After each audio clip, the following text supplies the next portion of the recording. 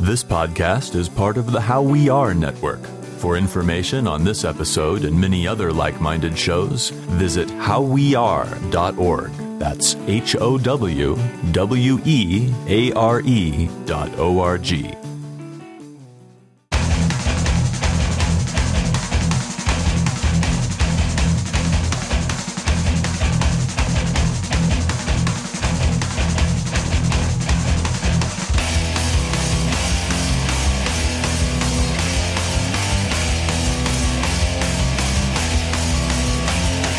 What's up, everybody, and welcome to another episode of 100 Words or Less, the podcast. I'm your host, Ray Harkins. Thank you so much for joining us.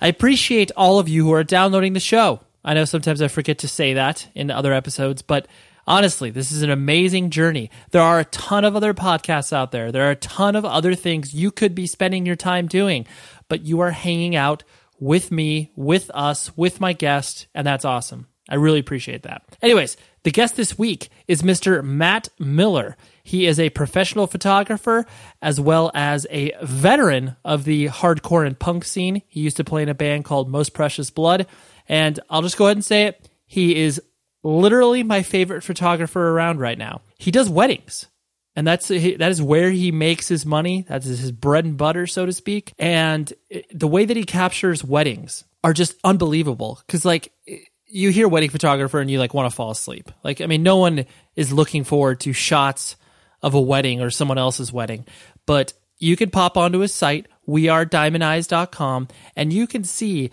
the life, the love, everything that a wedding is supposed to inspire. And it's just completely poured over the page, over the print, over the website, whatever you want to call it. And anyways, I'll go on about Matt in a minute. Let's get some business out of the way. So I'm fundraising right now. There's a cool website called Patreon, Patreon.com. And what they do is they offer an awesome service. It's kind of like a Kickstarter, except there's no time frame on it. So what I'm coming to you, the listener, is I need some money. I want some money to pay my editor, to buy better recording equipment, basically to afford this show more of an opportunity to make this even more professional, because let's be honest, this show is super professional, and that's sarcasm, to make this more professional. And so, like I said, I'm coming to you, the listener, for that help. Visit patreon.com/xpurposex, which is my online avatar for pretty much everything I've ever done in my entire life. So I figured it's not broken. It also combines the sort of, like I said, the Kickstarter element and the fact that there are rewards. So certain people are able to contribute X amount of dollars. So say you contribute $20 a month. That will turn into some cool rewards. And I even have rewards where I will do an episode on you, with you. I will hang out, we will converse, we will discuss your life, and I will be curious. I'm already curious about people to begin with, but needless to say, there's a bunch of fun stuff. So I'll be pushing this pretty heavily for the next month. So if you listen to the show, I look at it like this. When you go to a live musical event, you're paying what? 10, 15, sometimes $20 to do this thing, to experience it for, maybe 3-4 hours. All I am asking for you, $2 a month. How about you do that? So that's what? 50 cents an episode? That's a pretty small amount. So, and honestly, out of the thousands of people that download this show, if just a fraction of you people decide to contribute, for one, I am humbled when people donate money. And for two, it costs you virtually nothing. If you do $2 a month, that's $24 a year. I've been doing this for over 2 years and I've been doing it for free. I'm not going to change that. I'm going to continue to do that whether or not you donate. But if you do donate, you are becoming invested in this show and invested in independent culture in ways that, honestly, other people aren't. And that's fine. But like I said, I'm pleading. My hat is in my hand. I'm saying, hey, put some shekels in here. Thank you very much. Anyways, enough of that pitch. I'm really excited to introduce someone new to the show. I've tried to bring friends on in the past to do recommendations for music, and it's been hit or miss as far as their own schedules, my schedules. Now I am on point. I'd like to introduce to you Mr. David Anthony. He is a writer. I think his official title is head digital manager, something like that. But he works for an amazing website called the AV Club. And basically that's my favorite pop culture destination. It covers music, movies, TV, anything you care about from a pop culture perspective, they're covering in a very unique voice, in a way that you feel like you're kind of hanging out with all the people at this particular site. And it's something I really trust. If I want to see a movie, I pop on there. I'm like, oh, they give it a B+. Looks like it's worth my time. So anyways, Dave Anthony, I got in discussions with because he mentioned this very podcast on that website a few times. And I was just like, holy shit, like this is unbelievable. And I even saw little spikes as far as downloads are concerned anytime that site mentioned this podcast. So anyways, what I wanted to do was bring Dave on to talk about some records. And that's exactly what we're going to do right now. After we're done with that, I'll tell you about Matt. Here's Dave. Let's talk some records. Let's talk about the records you want to talk about.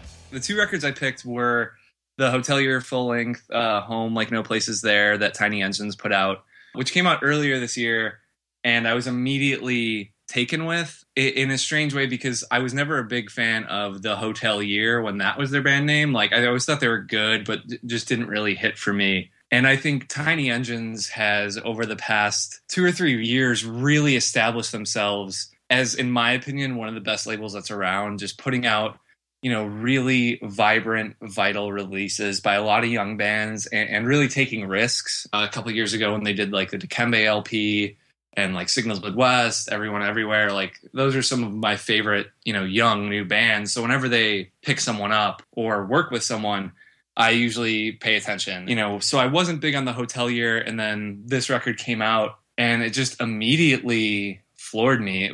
People have been talking a lot about emo and all that over the last couple of years. And I guess you could say it falls into that realm, but they just kind of have this like punk edge to them. Like there's not a lot of like, noodling intricate guitars. It's a lot more straightforward and from the gut. And the lyrics are a lot more political. And that really resonated with me because it felt that, there was this band who's been around for a long time and was kind of, I guess always running alongside these other bands, and they finally, made their huge statement. And I got to see them live a couple months back, and they were just so tight, and the songs really hit again and felt fresh. Like I was in this period where I was listening to the record almost every day and felt I was going to burn myself out, which I'm always nervous about doing when I get into new stuff. Right. And seeing them play just started that whole cycle over again. Just, the lyrics resonated, and it was just this uproarious experience. They're singing about politics and suicide and loss and all these things, but the room just felt tied together. It's like we were all going through this experience together. Yeah. And by the end of the show, it's like we all came out the other side together. And that's a record that I think is really important. And it was great to see, Pitchfork review it and give it such a high grade, and so many places pick up on it. And I just hope people by the end of the year don't forget about it. Yeah, no, it's always hard. Yeah, when you have those records that come out in January or February, it's like, can I remember that? Like your average person that's not like you or I that keeps a running list going on.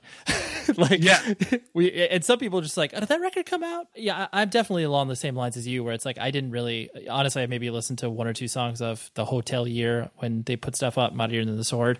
But yeah, like it's funny because I always have to sort of compartmentalize bands in my own head before I can like move on. I mean, not move on, but just be able to appropriately look at them through the right lens. And so for me, just because these dudes are from like outside the Boston area, I immediately liken them to a band like Piebald, but obviously, as you illustrated, lyrically is way more serious, but has that element of I guess fun that's incorporated, because it's like they kind of throw everything in a blender and that kind of comes out to what they sound like. Yeah, no, absolutely. And I think Piebald's a great reference point that like I've never really hit on, and that's kind of why I love talking about like records like this where I have this very defined, formulated opinion, and then you're like, oh, it's like Piebald, and I'm like, oh shit, yeah, it is just Piebald. Yeah, no, it's totally, yeah, I agree with you wholeheartedly, where it's like when you just look at it through a little different prism, it really does kind of open up a whole, new can of worms. But yeah, I really like the record too. When you just start to see and feel like, I definitely come at it from a perspective of where, just because I do sort of work, behind the scenes of a lot of stuff at record labels, you start to hear people talking about them from an industry perspective of like, oh, dude, this guy picked him up for like a booking agency. And, oh, yeah, man, all these labels are talking to him. And it's like, once you start to hear that, you know that there's something on the horizon for them, like not even just like from an industry standpoint, but like they're going to be out there for a while because they have all these people interested in them. It's one of those things where it's like, I think a lot of people don't understand that side of the industry. And for me, it's really, because I get to see parts of that in, with Totally. who's writing about them and, even just like who is premiering the track or streaming the album, yada, yada, yada, yada. But like,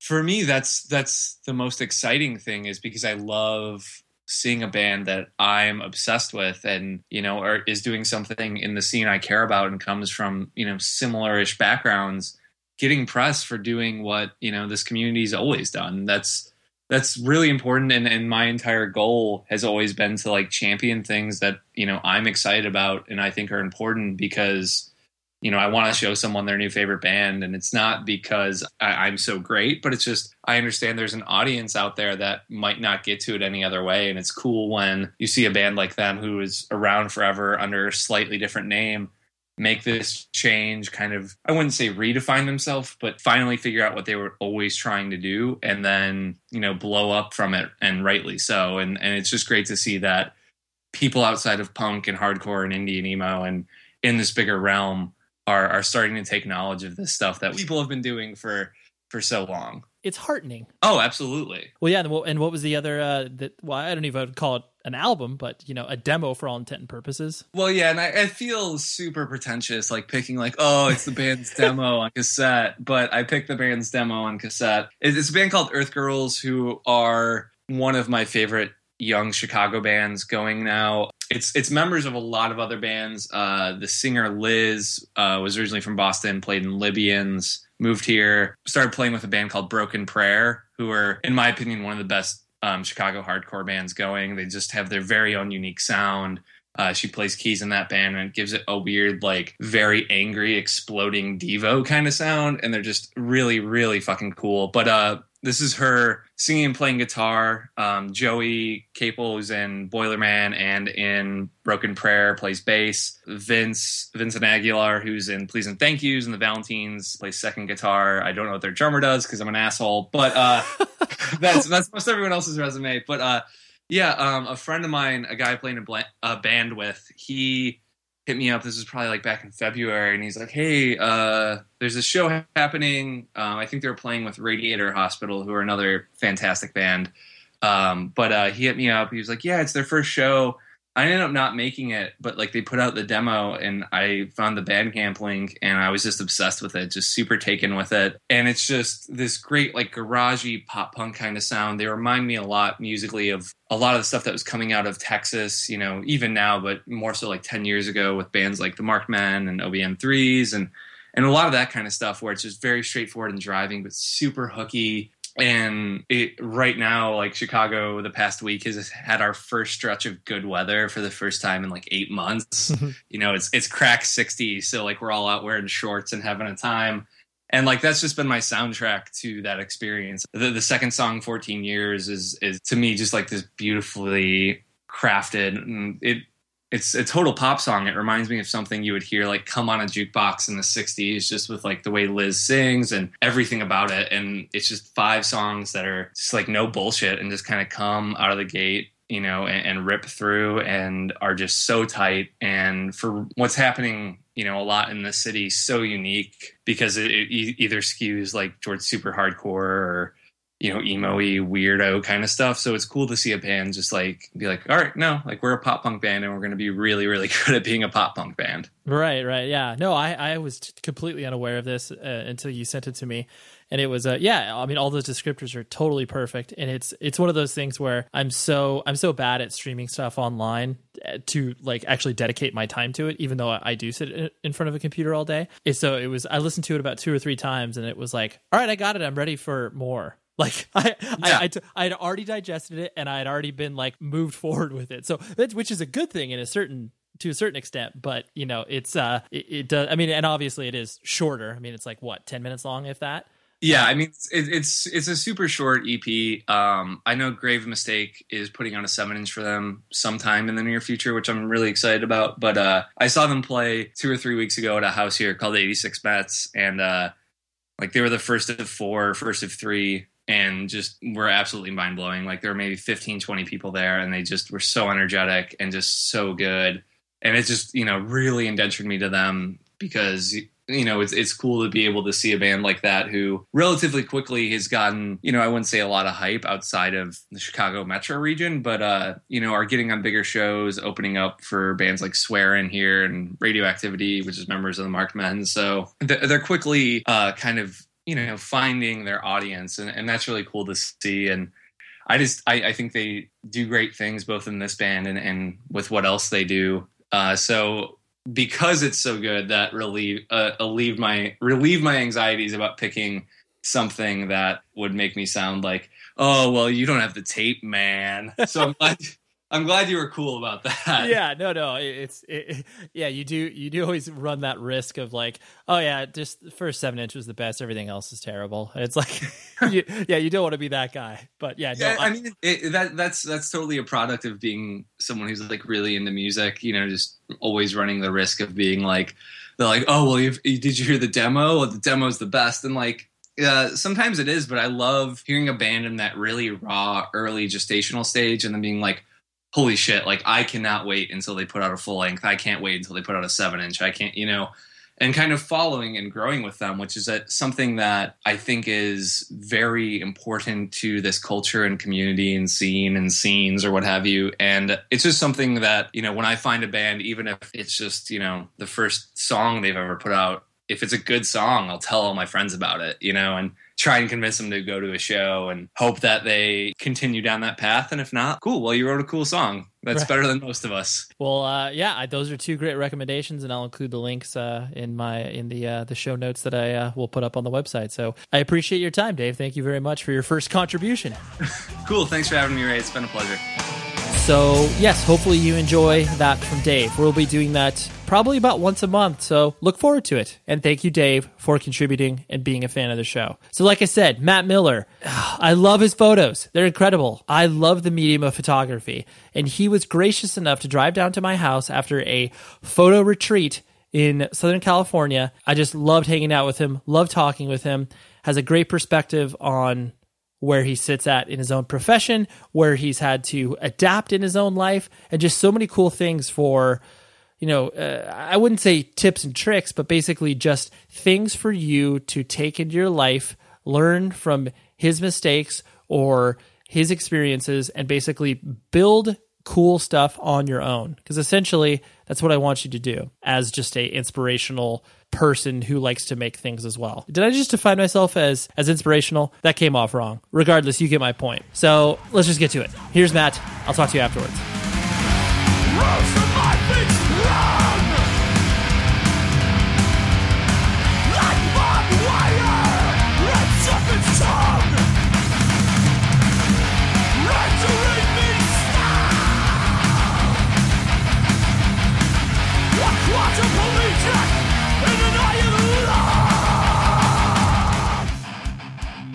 My first introduction to you. I mean, it was weird because it was one of those things. I'd been aware of you prior to our first interaction. Mm-hmm. I don't even know if you remember our first interaction. But, where was that? Well, because we've never met. Yeah. First interaction over email. Oh, yeah. Was when I hit you up about that Terror layout. Yep. Setting up the story where it's like Terror. I mean, they basically turned in that record completed to me when I was working at Century Media. Being a hardcore kid, like you just see whatever. You see live photos and you're just like, someone did something. Yeah. And then I can't remember if you hit up Century Media, just like the info@centurymedia.com or whatever, but it was brought to the attention where it was like, hey, that's my photo in there. Yeah. And it was like, and typically those sort of requests, they don't go unheard, but it's one of those things where it's kind of like, who is this person sitting? But then once I saw your name, I was like, oh, clearly Matt should be taken care of. And so that he was one of those things I was scared to be like, oh shit, I don't know how this is going to work. Like, is Matt going to be super pissed? Like, how is this going to work? And then, because obviously it's not going to come back on Terror. Yeah. It's going to go back on me. Fortunately you were awesome. It was super easy to deal with. And it was like, that just made, not like I had a negative impression of you going into it, but it was one of those things where it was like, oh, you're reasonable. Like, because it's weird because some people, they're one way when it comes to just how they are as people, but then you put just like even a little business in there. Yeah, and it gets weird. and they're like, you've changed. Yeah. Like, but yeah, you're very consistent. So good job. Yeah, I remember that. Photography is what I do for a living. Yeah. And it's almost 100% wedding photography. I still do like some portrait stuff and some music stuff. But I don't really make a lot of income from music stuff just because I know the money's not there. Of course. Well, live photography, like, I mean, that's hard to be like, yo, this is what I do. And like, I get paid for layouts. Like, not very many people do that. Yeah. And I definitely don't need to charge for it because it's usually my friends and whatever. But literally the only reason I charge, like if I see something in a layout or on a t-shirt and I hit somebody up. So reasonable. But the reason I do it is for the photographer behind me. It's like the kid who's just starting out and actually needs money to buy another lens or to fucking it's a good point. Buy a CF card or something like that. Yeah, if I'm giving all my images away for free, I'm setting a precedent that the guy behind me who's just starting out and is like, oh, I guess this guy, everyone before me gave away their images free. I guess I will. And then he's burned out and broke and shoots all the time, and then he's screwed. So. Right. In my experience within independent music, I've always believed that it's like no one should feel guilty about getting paid for stuff. Yeah. And that's always the stigma that gets attached to independent music and punk and hardcore. Where it's like, oh, dude, no, it's cool, everything's free, or everything's like $4 or whatever. Yeah. I believe there's this middle ground of like, okay, I know you're not going to charge me a premium price. I know, like in writing you, I'm like, I know that Matt's probably not going to be like, yo, dude, I need like $1,500 for this photo. Yeah. But on the complete flip side, it's not going to be that like, oh, that was cool, right? Yeah, totally. And so you got to find that weird middle ground. Right, yeah. Find that middle ground of like, you need to be compensated for this, but at the same time, like, it can't swing that other direction where it's like, oh man, because then you're not a human. You're just like a corporation where you're just putting stuff into you. And it's like, oh, here's my output. And totally, it is weird. But I was glad that interaction did go another way where it was like, oh man, I'm sorry. I didn't mean to bum you out. I didn't do anything, but I'm going to have to be like the vehicle for that. Totally. Born and raised, were you always East Coast? I had no idea where you I was actually born in upstate New York. Okay. And then 6 months later, my parents moved to Atlanta. Oh. So you had roots in Atlanta. Okay. Oh, yeah. So I grew up in Atlanta, and then, that's where I got into punk and hardcore and stuff like that. Yeah. And then put on shows and whatnot. And then eventually moved to Brooklyn in 99, I think. Sure. I had played in punk bands in Atlanta and stuff like that. It's a funny story. So I moved to Brooklyn. I was kind of like the new guy. Yeah, they were all like, who's that guy coming to the show? I knew a lot of people. Like, sure. I ended up moving in with Tommy from Silent Majority, who was like my favorite hardcore band. And they would play Atlanta, and I would book the shows, and they would stay with me and stuff. And then I was like, I want to move to New York. He's like, oh fuck, we need a roommate. I was like, oh, perfect. My life's gonna be a Silent Majority song. It's gonna rule. Like every day we're gonna go to the beach and like high five and fucking right. stage dive and stuff. And I moved there and I fucking hated it. I hated immediately. How old were you at that point? I was just turned 20. 20. Okay, yeah. The circle of friends that I knew there were like, oh, this is Matt who used to play in bands down there, and blah blah blah. Right. I needed a job. I needed some sort of connections or whatever. And people were like, oh, well, shit. And I got offered to be in 3 different bands within being there a week. I got offered to be Silent Majority broke up like 2 days after I moved there. Like I lived in a room off the kitchen. Okay. There was like, I guess, a dining room. But it literally had a curtain. And I had like a futon mattress on the floor. Sure. And Tommy just opens it up one day. He's like, yo, Silent Majority just broke up, and closed it. And I was like, motherfucker. Like, I already hate Long Island. And then your band breaks up. God damn it. Yeah, you're like, that was the whole reason. So Tommy comes in and is like, hey, so Silent Majority breaks up. I'm going to start this new band called Blood Red. Blood Red. That's right. I remember that. And I heard the demo and it didn't sound like Silent Majority. No. So I was like, I don't know.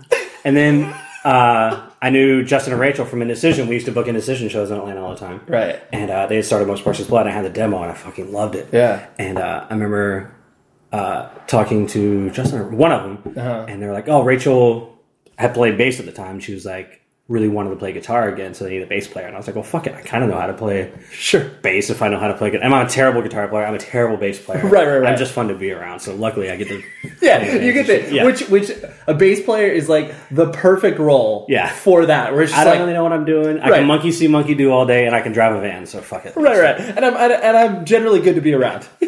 And then the girl that I was dating at the time, this girl Julie, was like... she was friends with this dude, Eddie Reyes, who was like in the movie Life, and he was in Mind Over Matter and stuff like that. Right. He had started this new band, and they were kicking out their singer, and their bass player was going to start singing, so they needed a bass player. Sure.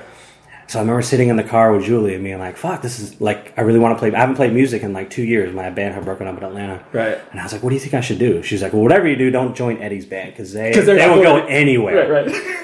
And then that band was Taking Back Sunday, and I was like, so anytime I see her, I was like, remember that fucking great career advice you gave me? Yeah. Remember that fork in the road where I went down because of you? Yeah. Thanks. You're like, whoops about that. No, but I ended up joining Most Precious Blood and Right. place for them, and it was Right. obviously I wouldn't change that for anything. Oh, no, for sure. And so the formative, I mean, basically your formative years you spent in, well, why did they move to Atlanta? Why did your parents move to Atlanta? My dad had a sweet job in the packaging industry. Okay. So he, I guess they he was in the make boxes Okay. in Atlanta, and we actually lived in Atlanta for a while, and then we moved to Birmingham, Alabama, or Tuscaloosa, Alabama, and then back to Atlanta. Okay. So Why were you born in New York? Why were you born in New York? That's where they were born.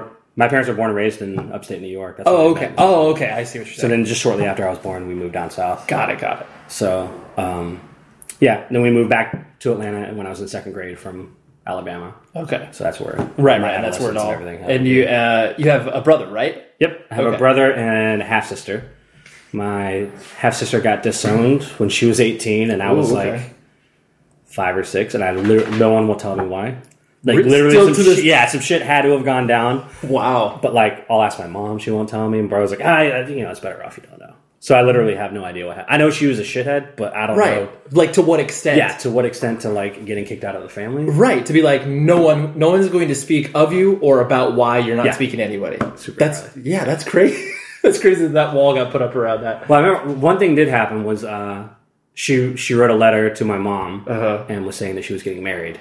Okay. So then my mom sent her wedding dress, my mom's wedding dress, and money. And then apparently a month later she found out that was just a lie. She just Oh, there's a ruse. Yeah. Getting some money and get a wedding Yeah. dress. I get. Yeah. So apparently she is a shithead. So. Right. That's not a move that people would do. Yeah. That are good. Not good people, yeah. But yeah, I have a brother. He's 2.5 years older. Okay. And he's a computer guy.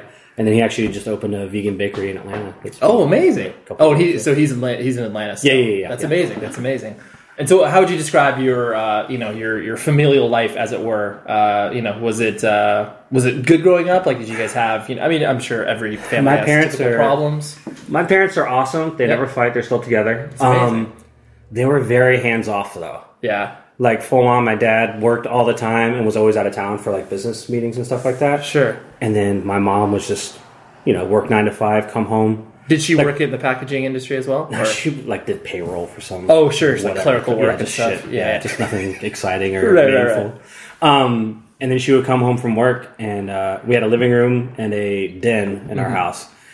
Me and my brother would hang out in the living room, and she would go to the den and literally put on soap operas and just watch those all night. Wow. And then Just you guys. we would left to your own order devices. pizza and just eat pizza, and I would go skate and like go to shows and stuff like that. As long as So at that, and basically, it's like from the point of when you were probably like 10, 11. I mean, you were essentially just like watching yourselves. Like, full on, yeah. Right. You're like, would your mom be so hands off to her? She was just like, ask you where you're going, or was you just like, I'm doing this, mom. Like, I would just but like I ran away a lot as a kid. Like if I ever got told I was doing something wrong, I was like, fuck you, and just leave for like 3 or 4 days. So like that's your first reaction? Yeah, full on, just bolt. Like immediately. Yeah. Not even like, I'm not even hearing this. Yeah, it was bad. Yeah. I was a pretty bad kid when I hit probably 14. Okay. So I was into skateboarding and punk rock and all that stuff when I was how'd you get intro to that though? Because that's 6th grade.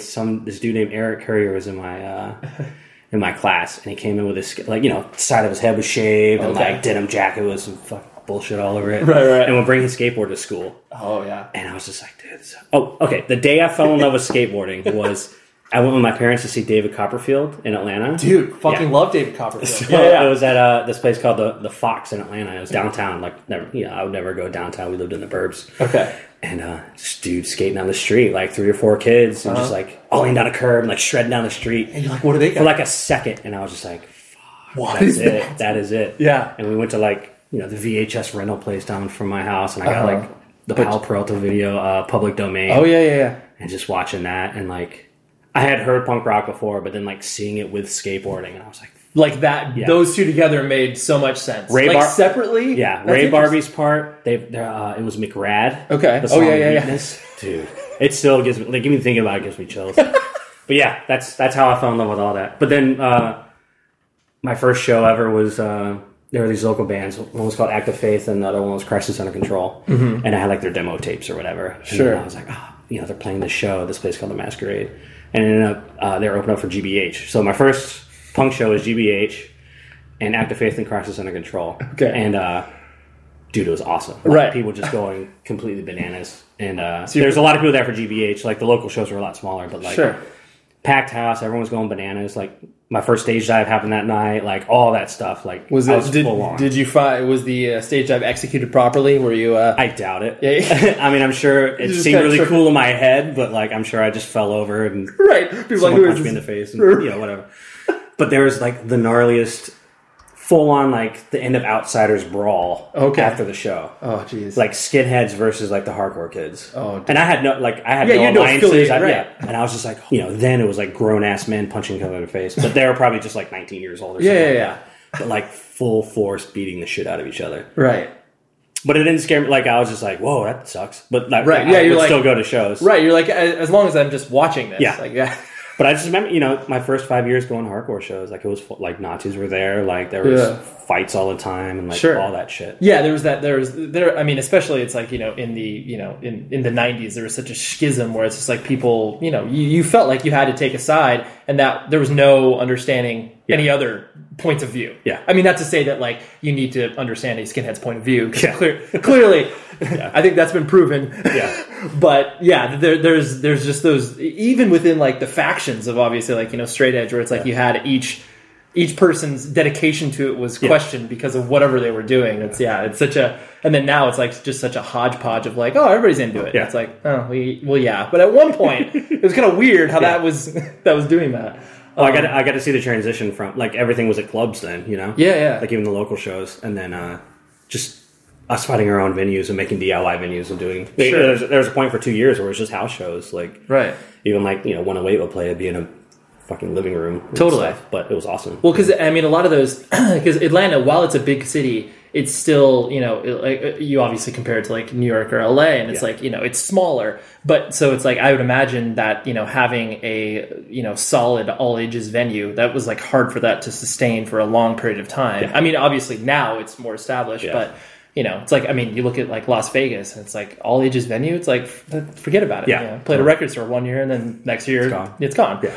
Why were you being a little shit? Like, were you just basically like, yo, I'm on my own. I'm doing this. Like, I don't know. I compare it to, I have a 2.5-year-old girl at home. Right. And I feel like she's starting to test just saying no for no fucking need. Totally. I just don't want to eat. Yeah. It's like, you're fucking hungry. I know you're hungry. Yeah. But I think just testing boundaries. I got really into drugs when I was 14 and 15 years old.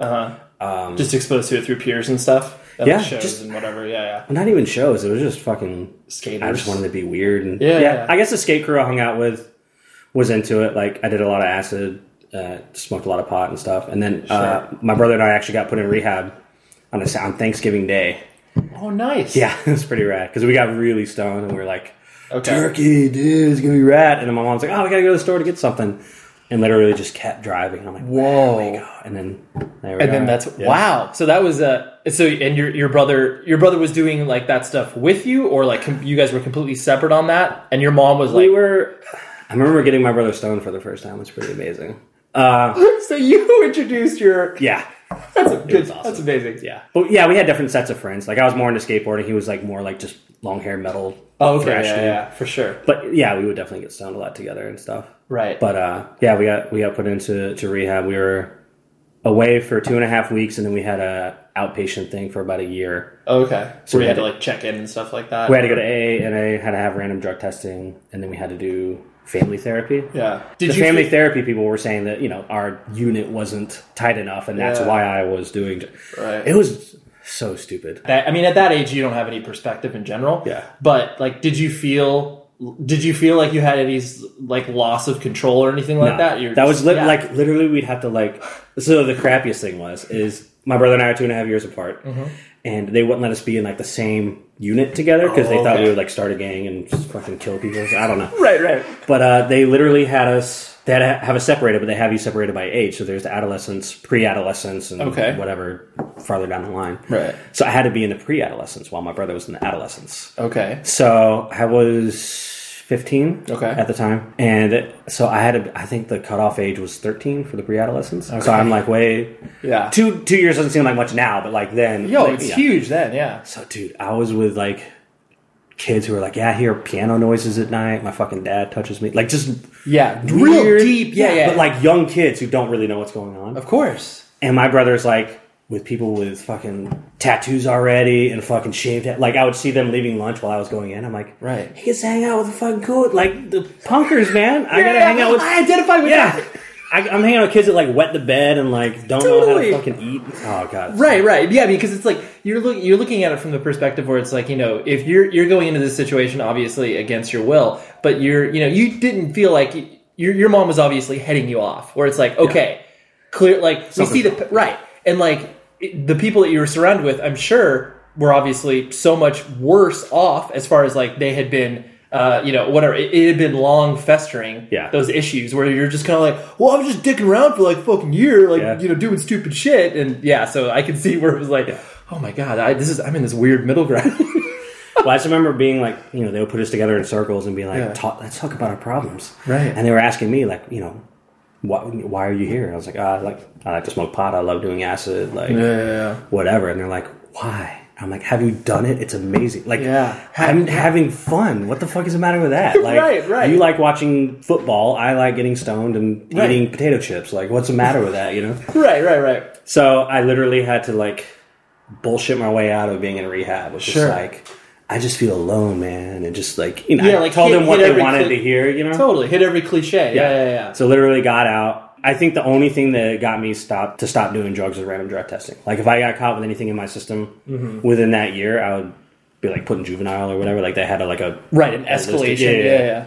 So I was like, fuck it. And then I remember the day I stopped doing drugs was I did a few, like, fucked up things while I was still under drug testing. Like, we were, like, huffing Freon and stuff like that at one point. So I'm, like, behind my parents' house, there's, like, a concrete slab that holds our air conditioning units. We get a trash bag. Open the Freon gate on the back of the thing. And it would like fill up a trash bag. And me and these two dudes who are like sick boys, like the Social Distortion, like pompadours, white shirt tucked in. Those two dudes. Yeah. Greasers, right? Yeah. So we're just huffing Freon. Dude, so stupid. We were huffing Freon behind the house. And it makes your voice really deep when you do it. Like, it totally just destroys your brain and you're out of your mind for like 20 seconds and then whatever. So my friend Glenn is doing it and he like takes this huge hit of Freon, passes out, hits his head on the concrete slab. Right. And like it's all muddy back there, just rain or whatever. And he gets back up and he goes, I've never felt better. And it's like really deep. He's drooling. His eyes are glazed over. His head's bleeding and he's covered in mud. Right. And I'm like, fuck it. You're like, this is just fucking stupid. Where have I gone? Why am I here? This isn't fun. This is just fucking pathetic. That was one of the it's a sobering moment where it's like, especially if you have any sort of insight where it's like, oh, this is where my life could go. It's not going to go anywhere good. I was having a great day before we got here. Like, why didn't I just continue doing that? Why am I hanging out behind my house, fucking trying to poisoning my brain and just drool on each other? Totally trying to find, because I mean that when you're doing stuff like that, that's definitely like you're becoming more creative for a high. You're like, oh, how about we do this thing? How about we do this thing that clearly is like the worst thing possible for us, as opposed to like, oh yeah, here's your standard fare drugs. Like, no, let's go to Freon. But it shows you're creative too. I presume because of all of that, you like could give two shits about school. It took me 5.5 years. I actually graduated high school. Okay, that's good. I graduated in summer school. Okay, in a lunchroom with like 14 other losers. Sure. It was so sad. Yeah.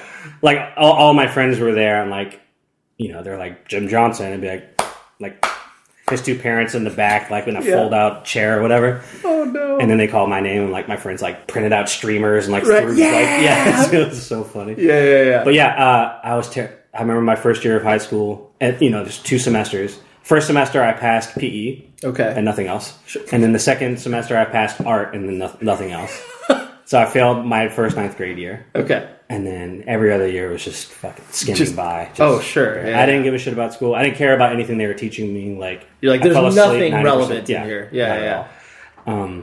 All I cared about was skating and Sure. going to shows and stuff. And so at that point, once you actually graduated, is that when you obviously started to be like, did playing in a band, was that like a thing you had to do, or was that something that was just obviously a byproduct of what you were surrounded by?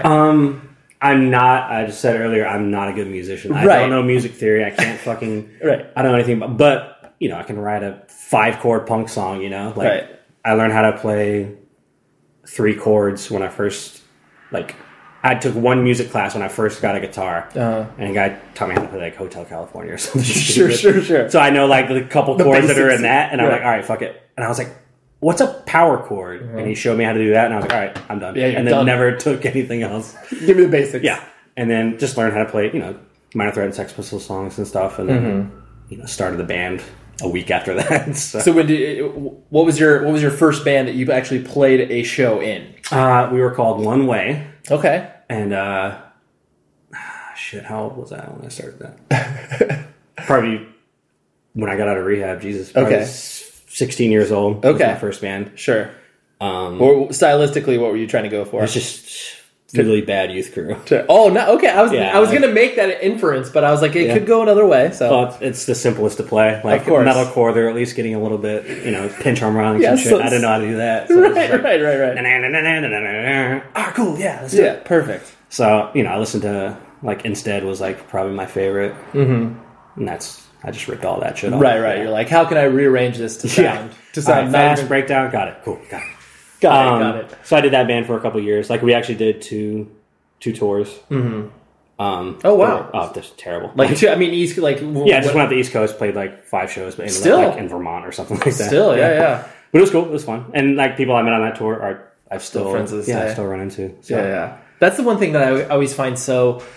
It's like when people tell me that they have the touring experience on the level that obviously both you and I have had, it's just I nothing makes me happier because it's like you find people that you're still in touch with 15 years later, and you're just and some of those are the most smallest and inconsequential, I remember meeting you in fucking New Hampshire at this awful show with 5 people, and you were one of those people, and we're still friends, and that's insane. Yeah, that was Pete, bass player from Bane, had some terrible fucking metalcore band. Yeah. We literally, my band played, Right. and then we gave them our instruments, and then they played, and we literally played for each other. We were the only people at the show, just looking at each other. This Good is so job. dumb. Right. This is what are we here for? Yeah. How far did we drive? Yeah. Oh, So no. stupid. But you don't ask yourself those questions. And then this is probably 97, Okay. 96 or 97, and then playing shows with some terrible band in North Carolina. It ended up being the guys that ended up being in the First Step, and Okay. it was just so weird, and we're all still friends, and Totally. super Yeah. rad. It's such a cool experience. Yeah. So obviously by the time you graduated high school, I'm sure were you just be like, all right, I guess I'll just find some jobs and just kind of hang out and just Worked at health food stores. Okay. No ambition, just piecing stuff together. just working at a burrito place. Didn't matter. I made enough money to eat and Just play. skate and buy a couple records, and that was it. Right. We had a warehouse we all lived in Atlanta. Had a 4-foot half pipe in it. Did shows out of it. Built our rooms inside it and stuff. Was that where Ezra and all those dudes from the They lived across it was a train trestle that went in between. It was where trains used to come from. Yeah. And just drop off stuff in the warehouses. So they were you open my front door and you're looking at their front door. They were right across from us. when I toured with those dudes, it was just one of those things when they were describing to me not only where they lived, but obviously the scene that was in Atlanta. It was I was like, you guys are living. I'm like, that sounds amazing. Especially for the sort of creative impulses that can be expressed in we're in a warehouse. You can fucking paint, you can do graffiti, you can skate. And it was just, I'm sure it was awesome. It was awesome until Yeah. well, there's so much space in a warehouse. Yes. There's one bathroom. Yes. So we had 6 people that were paying rent. Sure. And then A lot of other people. we had a ramp. Right. And then we had a loft area above 3 of the bedrooms. It was just 20 couches up there. and Sure, just sure. Whatever. And everyone was reading those Crime Think books at the time, which is Huge. super inspirational. Totally. Not very practical. Dumpster diving. Yeah. And so everyone was like, yeah, dude, we're going to be off the grid. Yep. So everyone stayed at my house. and ate everything out of my refrigerator. Yeah. Was taking my clothes out of my washer and dryer that I brought there and would just like throw it on the floor because they had to wash their clothes. Sure. And like just it's just mooching off everything. Like totally. we only paid like $100 rent there. Right. But it's so like, fuck you. Like Totally. I know I know what you're doing. Right. You're keeping it real, but you're piggybacking off me and Totally. not making it cool. Like literally pissing me off. So I was like, of course. I had to like kick like 10 people out of the house. Yeah. Well, that's you mix that sort of youthful idealism with the practicalities of like being a pre-adult. Like it just all starts to crash, and it's like, oh, wait a minute, like. Maybe I can not do all of these things and I'll still be productive. So when did you start to feel the I guess the more creative urge to like, I mean, what actually inspired you besides a space in New York City to actually move up there? Or was it just a girl? space? Okay. Yeah. All right. Yeah. I had this idea to write a book a long time ago. Okay. Which never materialized. You still have a draft of it somewhere or anything? I have really bad notes written down. So basically what I wanted to do was just leave Atlanta. Okay. And travel and, same crime think like... Sure. Were you going to like train hop and stuff like that? I was going to train hop. I was going to go in my car and just like barter for food at restaurants and stuff like that. Like wash dishes and trade for food. And like try and lose the identity I had from when I was a kid until then. Sure. And then I did that in the winter. So it was like, I got like 5 days into it and it was like snowing. I was like, fuck it. I'm just going to start like... cold calling friends, being like, I had a friend in New Jersey, and then he has a friend in Boston, and blah, blah, blah. And I actually stayed and met tons of new people and met like a whole series of friends. Sure. But during that, I met this girl, Julie, and that's who I moved to New York for. Okay, got it. Yeah. So yeah, there's an anchor you could throw up to that was like, okay, that's where I'm going to go. I was living in the warehouse, and everything was just fucking frustrating. Right. And so like, I need a change. I need something different, and I was like, New York sounds cool, like whatever. And I moved there. And my fantasy of New York was New York City, not Long Island. So I got to Long Island, and I was like, this is just one big mini mall. It's like the burbs of Atlanta, but 90 times more expensive and frustrating to get around. Oh, dude, forget Long Island Expressway. You're just like hell, like it's awful. Yeah, just to get to anything cool. And like I was coming from Atlanta, where literally every kid was vegan straight edge. Yeah, and like. We had shows in my house, and I had a ramp that was like I opened the door to my room, and there was a half pipe right there. Right, and all we did was skate and eat burritos and fucking drink soda and like just be jackasses. Right. And I moved to Long Island, and everyone ate at Chili's. Right. No one was even vegetarian. It just sucked. It was like such a cultural removal from what you've been used to. I was in Fantasyland, and I moved there, and I was like, "Wow, life sucks." Right. Bad. I was working at. This dude Nick, who's in Bayside now. Oh, sure, yeah. Was the manager at a Abercrombie and Fitch kids store. So he got me a job folding T-shirts. So that was my job in New York. Was I folded shirts for children at Abercrombie and Fitch. Oh my god! Yeah. I was fucking. I was about to say that's kind of lowest of the low. Yeah. So then once I started talking to Justin and Rachel, joined the band. Moved to Brooklyn. Did you have, I mean, obviously, like you said, you still had an inkling that you wanted to play music, but did you, like, was it your desire that, like, I want to link up with someone to tour and, like, do that? That's all I wanted to do. Got it. I have no burning desire to, like, create sure musical geniusness. I know that's just not going to happen. But I love touring. I love hardcore. I love meeting people. Right. I love just... the whole experience that's wrapped up in it. Yeah. And then there's another thing. It's like I had nothing else I wanted to do. Nothing was calling me. I didn't want to be a dentist. I didn't want to fucking do anything. I just wanted to be a dude. Right. The packaging community wasn't. Yeah, I was good. I saw my parents, and I was like, that sucks. Let's find something else. let's do something else. Yeah.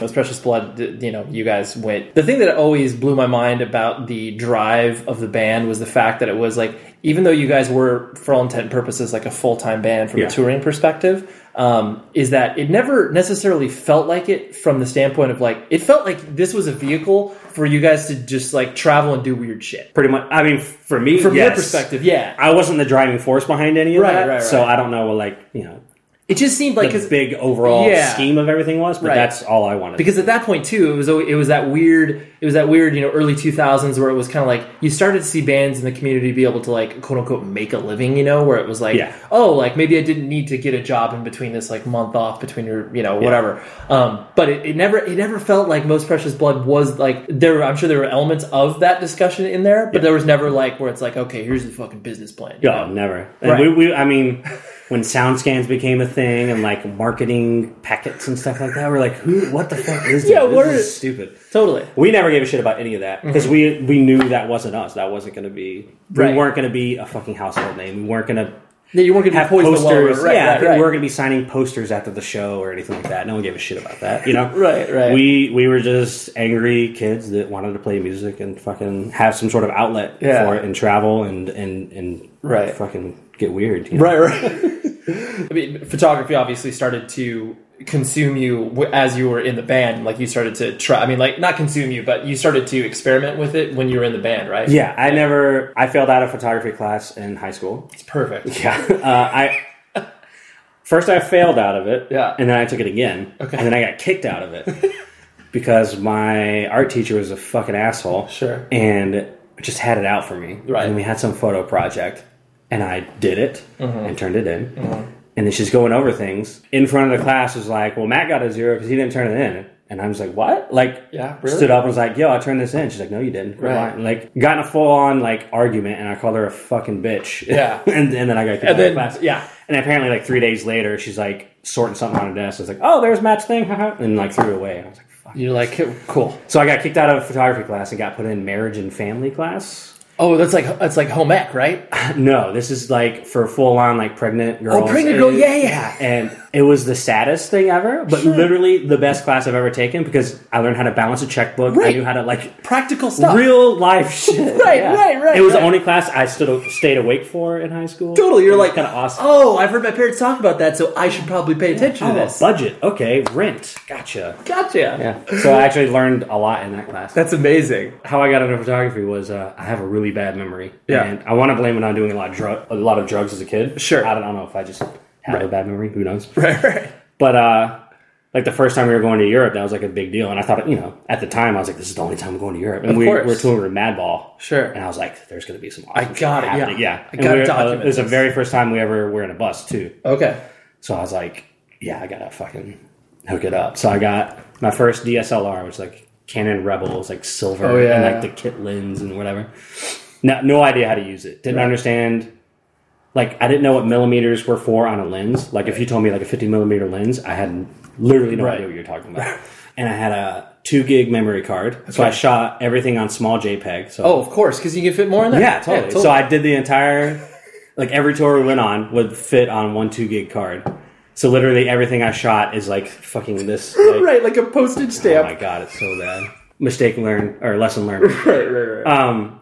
But it was rad because I would shoot stuff during the day and then just lay in my bunk at night and look through the photos on my camera. And be like, wow, these suck. Like, what did I do wrong? Right. And then I had the manual for it right there. So I'd like Oh, so you start to cross-reference the manual and be like, oh, interesting. shit. Oh, that's why this thing. Right. As being a tourist and walking around and taking a photo of every single old-looking church for no reason, you know? Sure. I was learning how to take photos and compose and all that stuff. Yeah. And I just fell in love with it. It was awesome. I experimented with photography when, I mean, as most hardcore kids do, like in high school, I was like the yearbook photographer. And so just started to experiment with all that. But it really did, it changed my perspective of like the way you see the world. Yeah.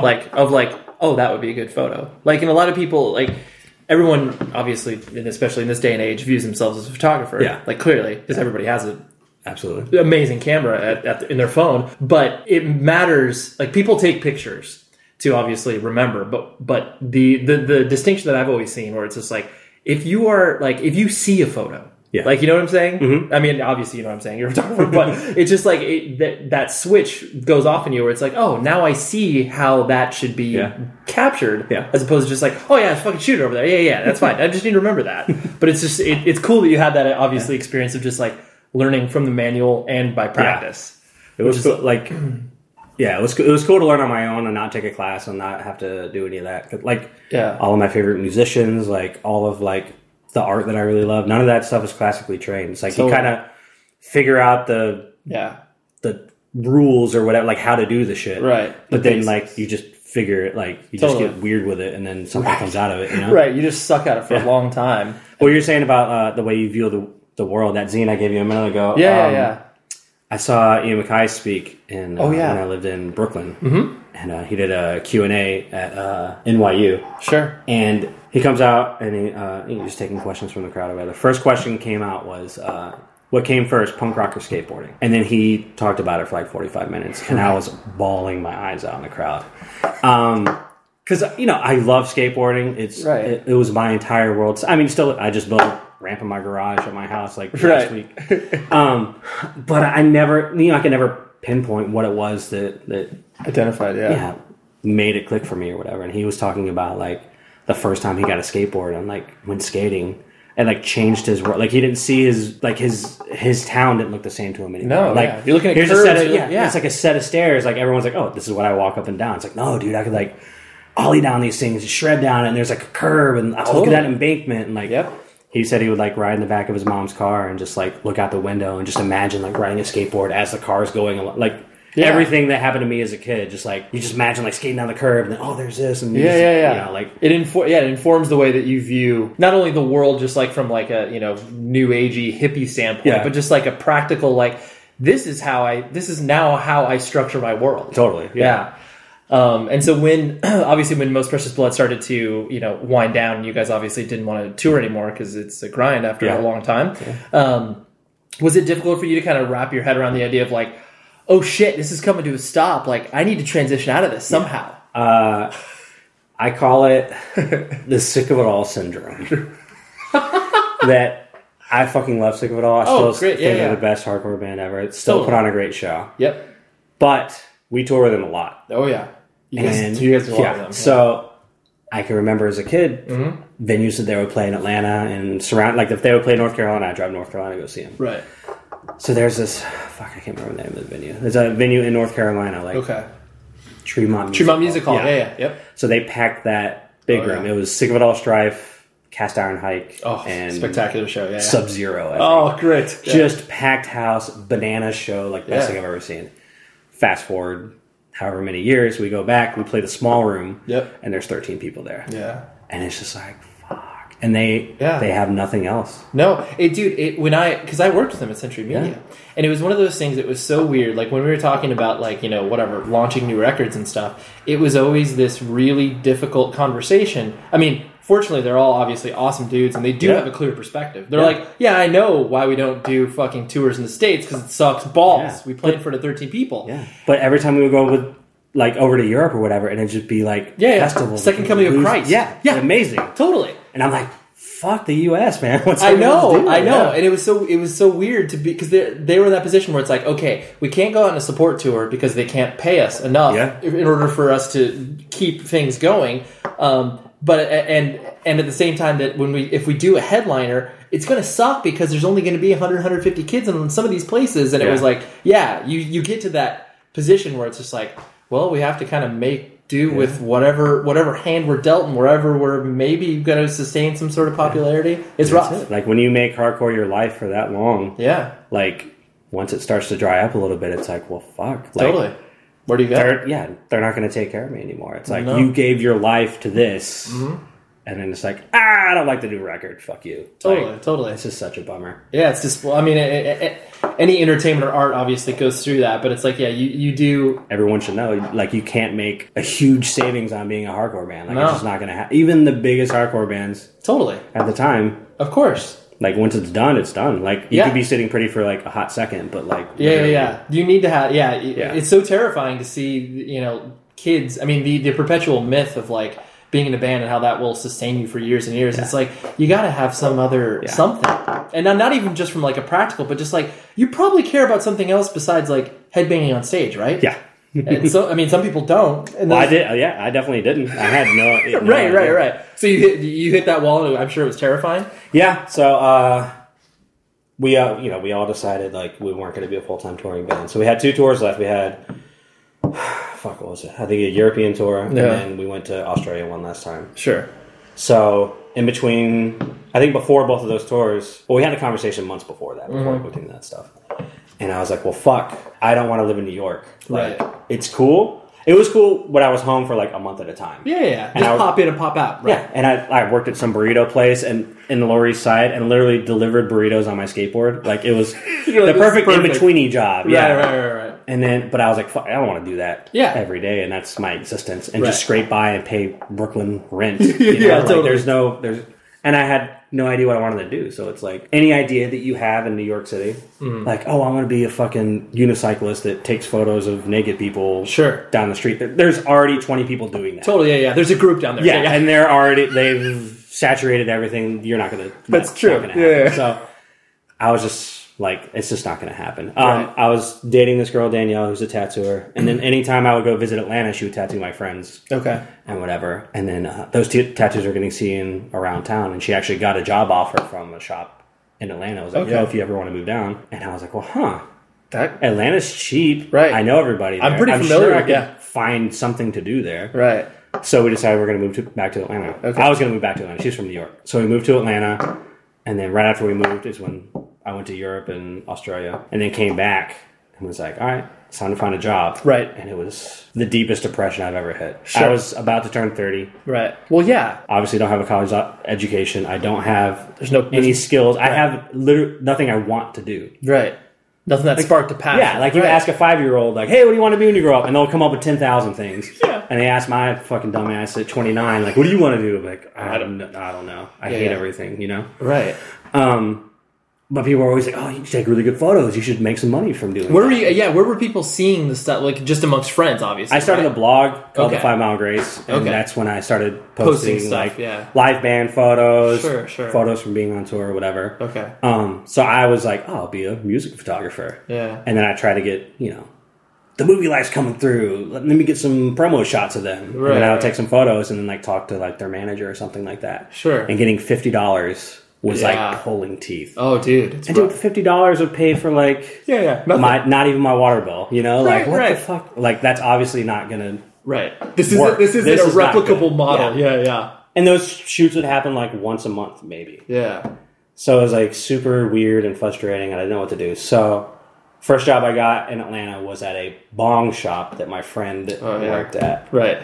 And I worked the graveyard shift from midnight until 7 in the morning. I got paid $6.50 an hour. Sure. And I was selling what was called incense burners, which basically people smoke meth out of. Right. So if you can imagine the people, number one, that buy meth smoking things, those who buy meth smoking things at midnight to 7 a.m. Yeah. Sketchiest of the sketches. Dude, it was like weird old men bringing in girls that looked like they were fucking 15. Oh, and be like, pick one out. And they buy it. And it was just like... killing my soul. Get me out of here. Just like sitting there, and it just smelled like fucking hookah tobacco and farts in there. Like, and it was like purple carpet and black light shit everywhere. And I was like, what is this someone life? Fucking stabbed me in the eye. Totally. I'm so sad. Right.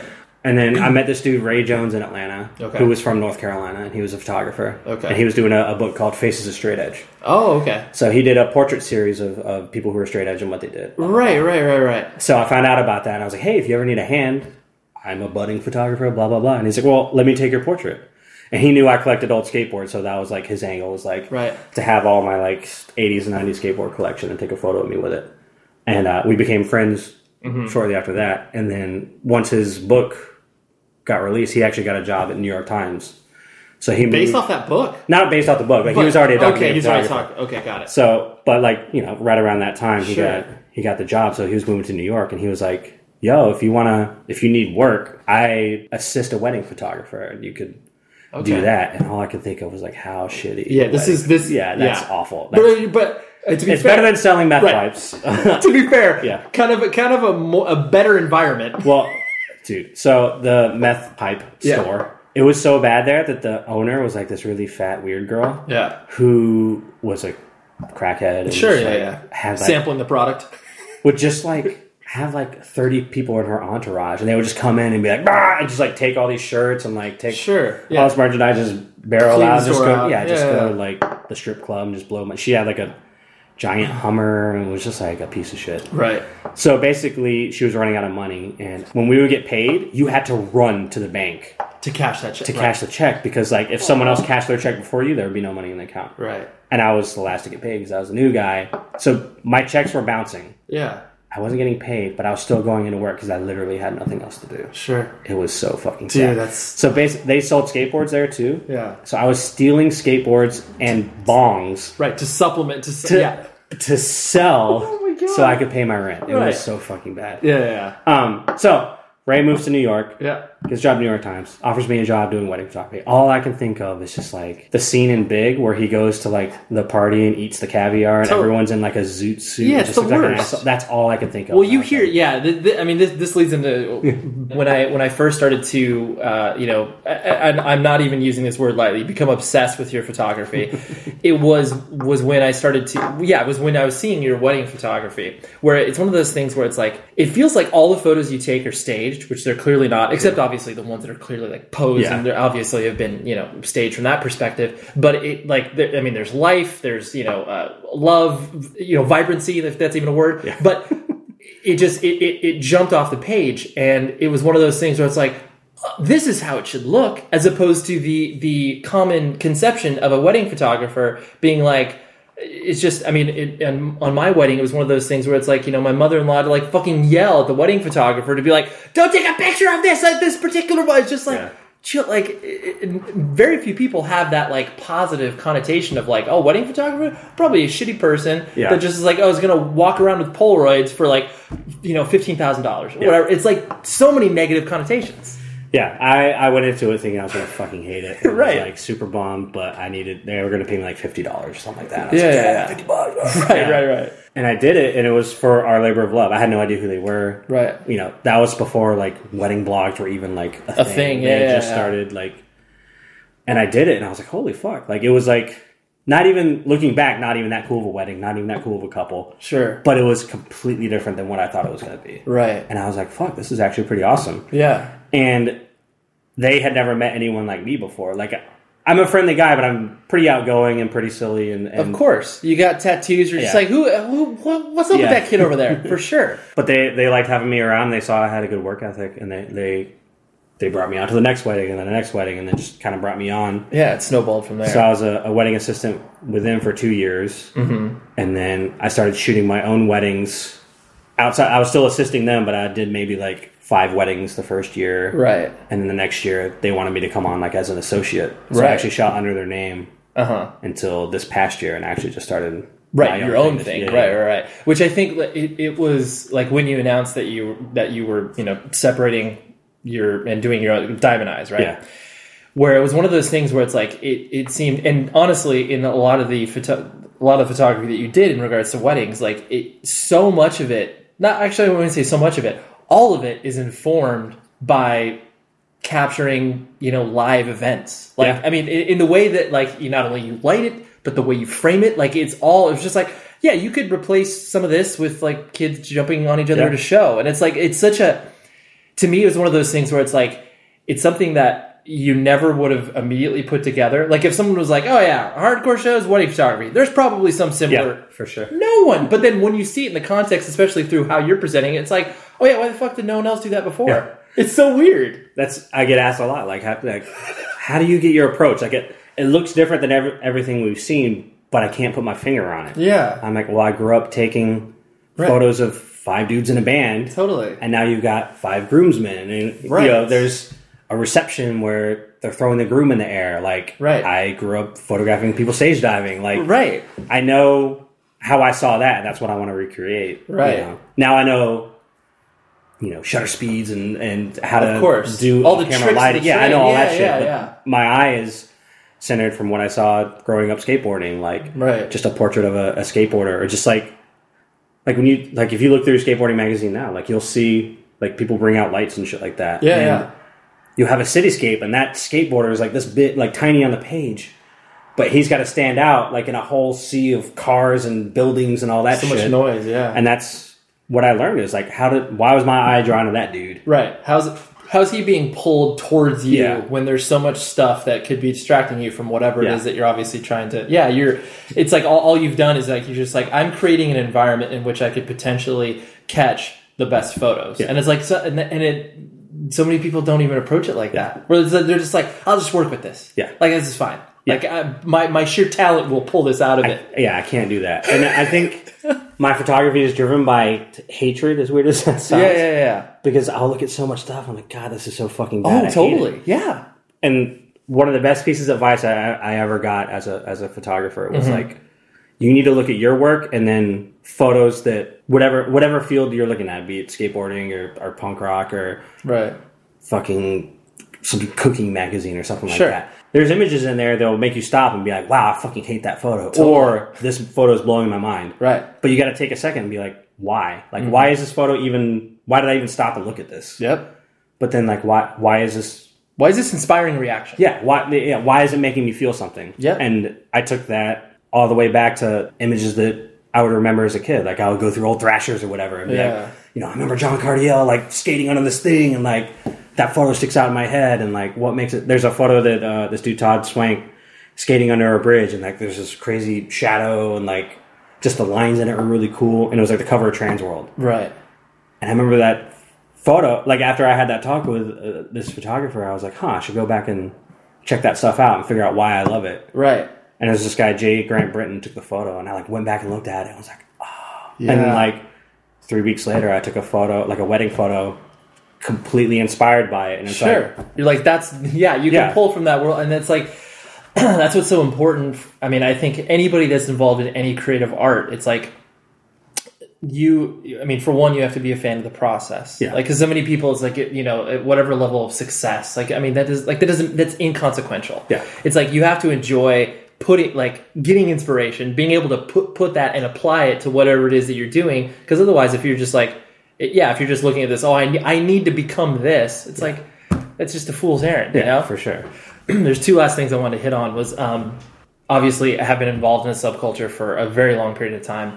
And obviously from, weddings are not subculture. Yeah. Like, and so having, marrying these two worlds, you're having to work with clients that clearly have they have a context for you because clearly they're approaching you because they like the work. Has it been difficult for you to work with people that have no context for who you are as a person? As far as It's why I put so much of myself out there. Yeah. So on my website, it full on right. Well, I used to just have a wedding for portfolio. And now it's wedding and music. Yeah. So it's I noticed that. Yeah. So when you look at the weddings, this is really pretty, blah blah blah, and then the music, this dude's obviously not a typical wedding photographer. Right. And then I make sure there's at least a photo of me that shows that I either have my hands tattooed or my neck tattooed or whatever. Right. You should know that. Right. If this is gonna bum you out, don't hire me.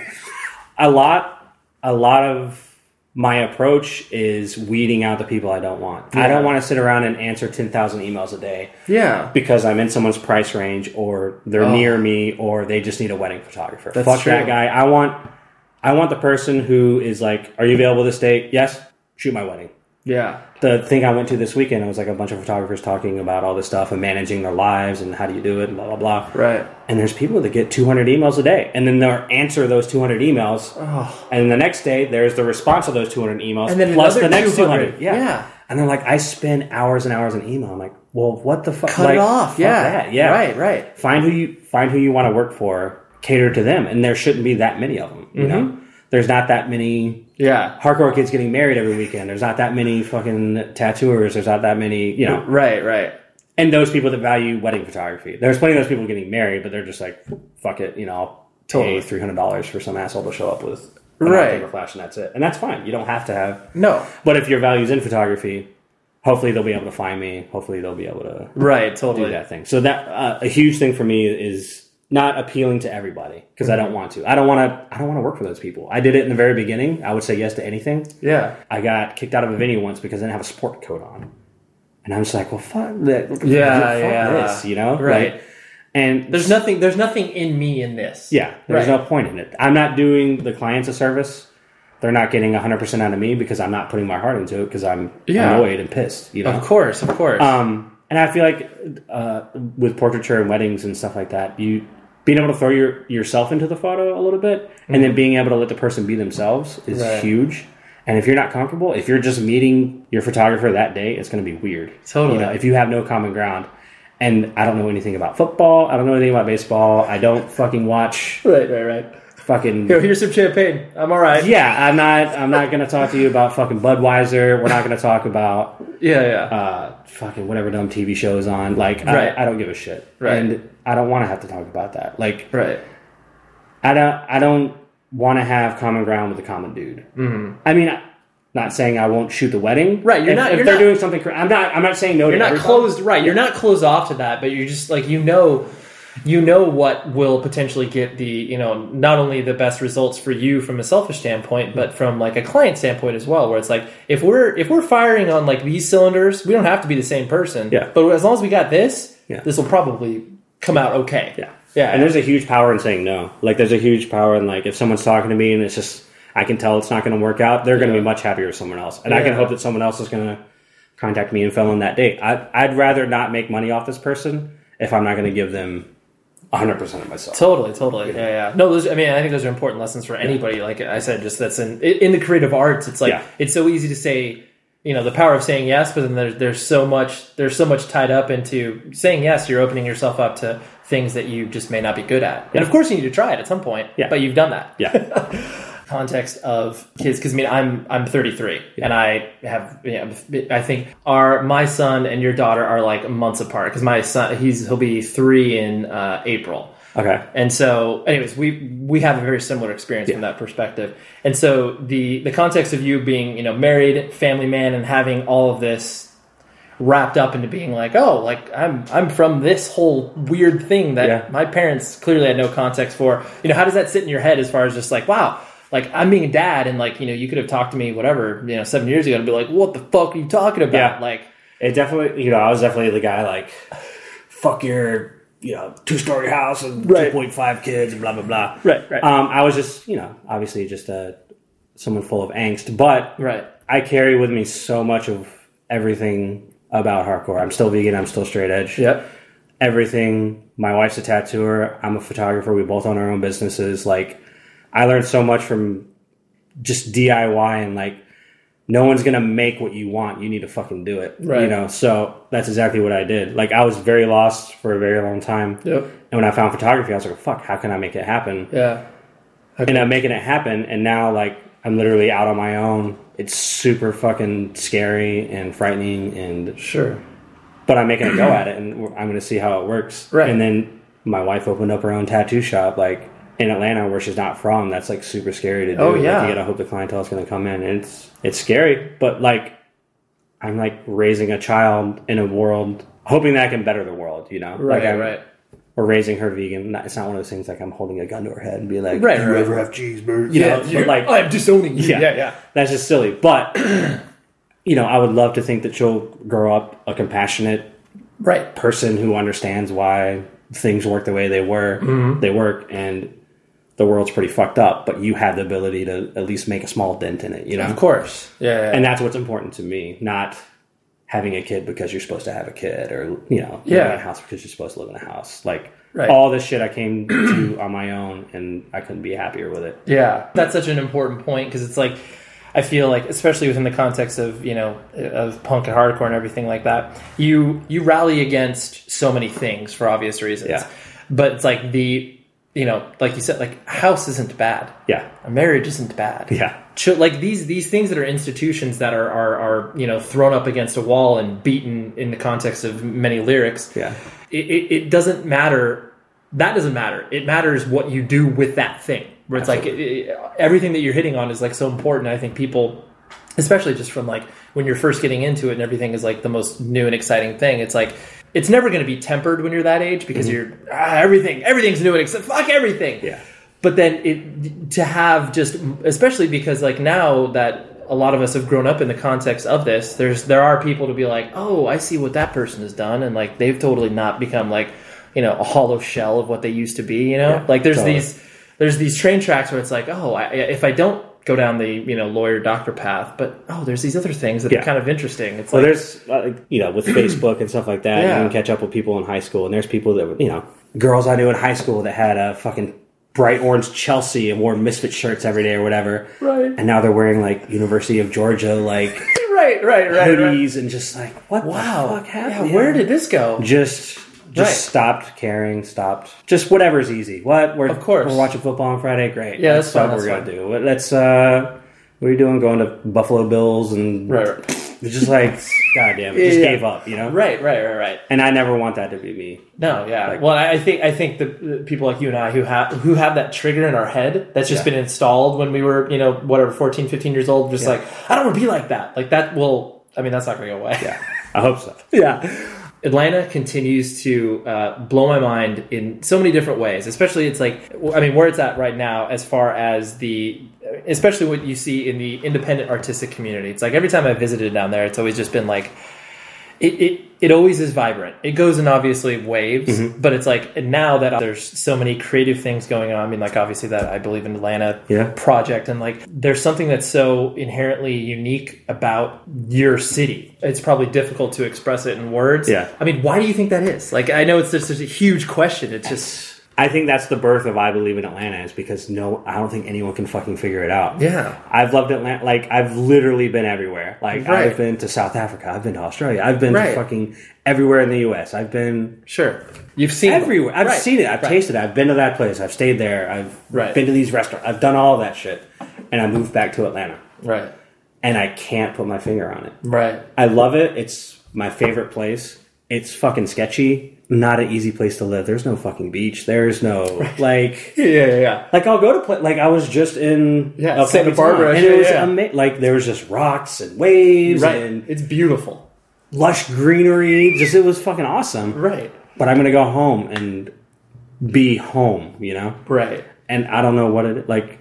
It's this weird... Honestly, it's this weird... The way I've observed it, it's this weird sort of like... Detroit-like pride of a city that obviously, has not fallen as hard of a times as Detroit has. Yeah. Where it's like, but Atlanta is obviously it's been established for a. It only burned down once. Come on. It's true, but yeah, it's like it obviously has the historical context where it's like, yo, we've been through some shit. Yeah. But then it obviously is not. But it has that sort of Detroit-like pride. But then it also reminds me of Austin in the sense of that, just that sort of like, yo, like. There's this really weird side. Like you may think of Atlanta and think of sports and football and baseball and TBS and everything else. Yeah. But then it's like, and then Coca-Cola. But then there's this weird, this undercurrent of like, we have a lot of artistic stuff happening down there. Yeah. Hip hop scene, like fucking Outkast, Ludacris. It's like, true. Huge hip hop scene, hardcore scene. Yep. Fucking Foundation, like Criminal Instinct. Like all these bands are coming out of there, and fucking great art, great food, great everything, and everyone shouts out Atlanta. Yeah. Like, I want to say probably every fucking Outkast song somehow has the word Atlanta in it, you know? True. And I literally... That's why I love I Believe in Atlanta, is because it's everyone's take on it. Like, what do you love about Atlanta? And they'll take a photo and they'll put the hashtag on it or like, wear the shirt or something. Everyone loves it, but everyone's got different reasons for it. Totally. And literally... I've realized why I love photography. I realized why I love skateboarding. I still don't fucking... don't know why I love Atlanta, but I do. Right, you still can't articulate it, yeah. Well, and I think what's especially inspiring about that, that project of I Believe in Atlanta is the fact that it's like, people like myself who clearly don't live in Atlanta, and I literally have no connection there besides the people I've met. I can look at that and I'd be like, that is something. Like that feels good. As opposed to just like, a lot of communities, like there's no sense of that, Almost every band that comes through. And just being on tour, when a band is going through the, hey, what's up? Tennessee! Insert every city here! Michigan, Right. But when we come through Atlanta, they'll be like, this is our favorite fucking town to play. Yeah. And it's not that the show is huge. It's not that it's the craziest show there. Right. But everyone there has got heart. Everyone wears it on their sleeve. And everyone fucking... cares. Yeah. It's just something. I know. It's I want to believe that it's selfish. Like being punk and hardcore or whatever. Yeah, of course.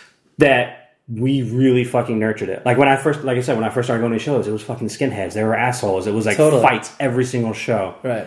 We literally had to weed those people. Yeah. Just fucking grabbed it and put it somewhere else and had to fucking police our own scene for the longest time. Right. And we took great care in that. Like, these dudes, this guy Jeff Jock, this dude Ken 24, like, we booked shows and fucking cared about it and gave a shit if someone was being an asshole, gave a shit if someone was being like a fucking sexist, racist asshole. Like, we confront it. Totally. Get the fuck out of here. Like, you're not welcome. This is something we built. Right. This is art. Like, that's not going to happen at some club. They don't give a shit. As long as you're buying beer, do whatever you want, Right. We didn't stand for it. And I want to think that carried over to a pride of like, this place is different, Sure.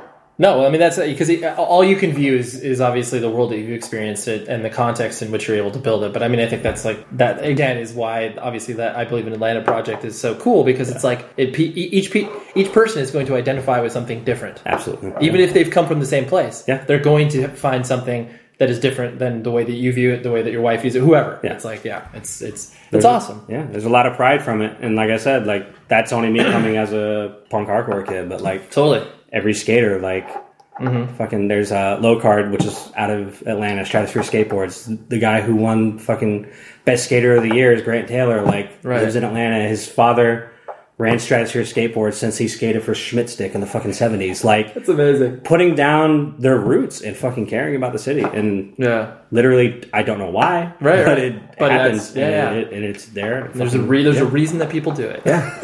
What it is, don't know. I back it. Yeah, exactly. Well, I really appreciate you hanging out. Thank you for having me. This is awesome. I'm psyched. Yeah, me too. It's fun. Pretty awesome, right? I get so lost when you hear me make that noise. It's like I just get so lost for words when I really do respect someone's work so much. And Matt is exactly that person. So visit his website, wearediamondeyes.com, and find out about all the stuff he does. Great guy. Support his stuff. If you're getting married, check his stuff out. Visit 100wordspodcast.com. Visit propertyofzach.com. Next week, huge guest, Brianna Collins from Tiger's Jaw. Great episode. Sweetest girl of all time. Not of all time, but sweetest girl, because the sweetest girl of all time is my wife, you know? I kind of, not only do I have to say that, but I truly believe that. Anyways, until next week, be safe, everybody.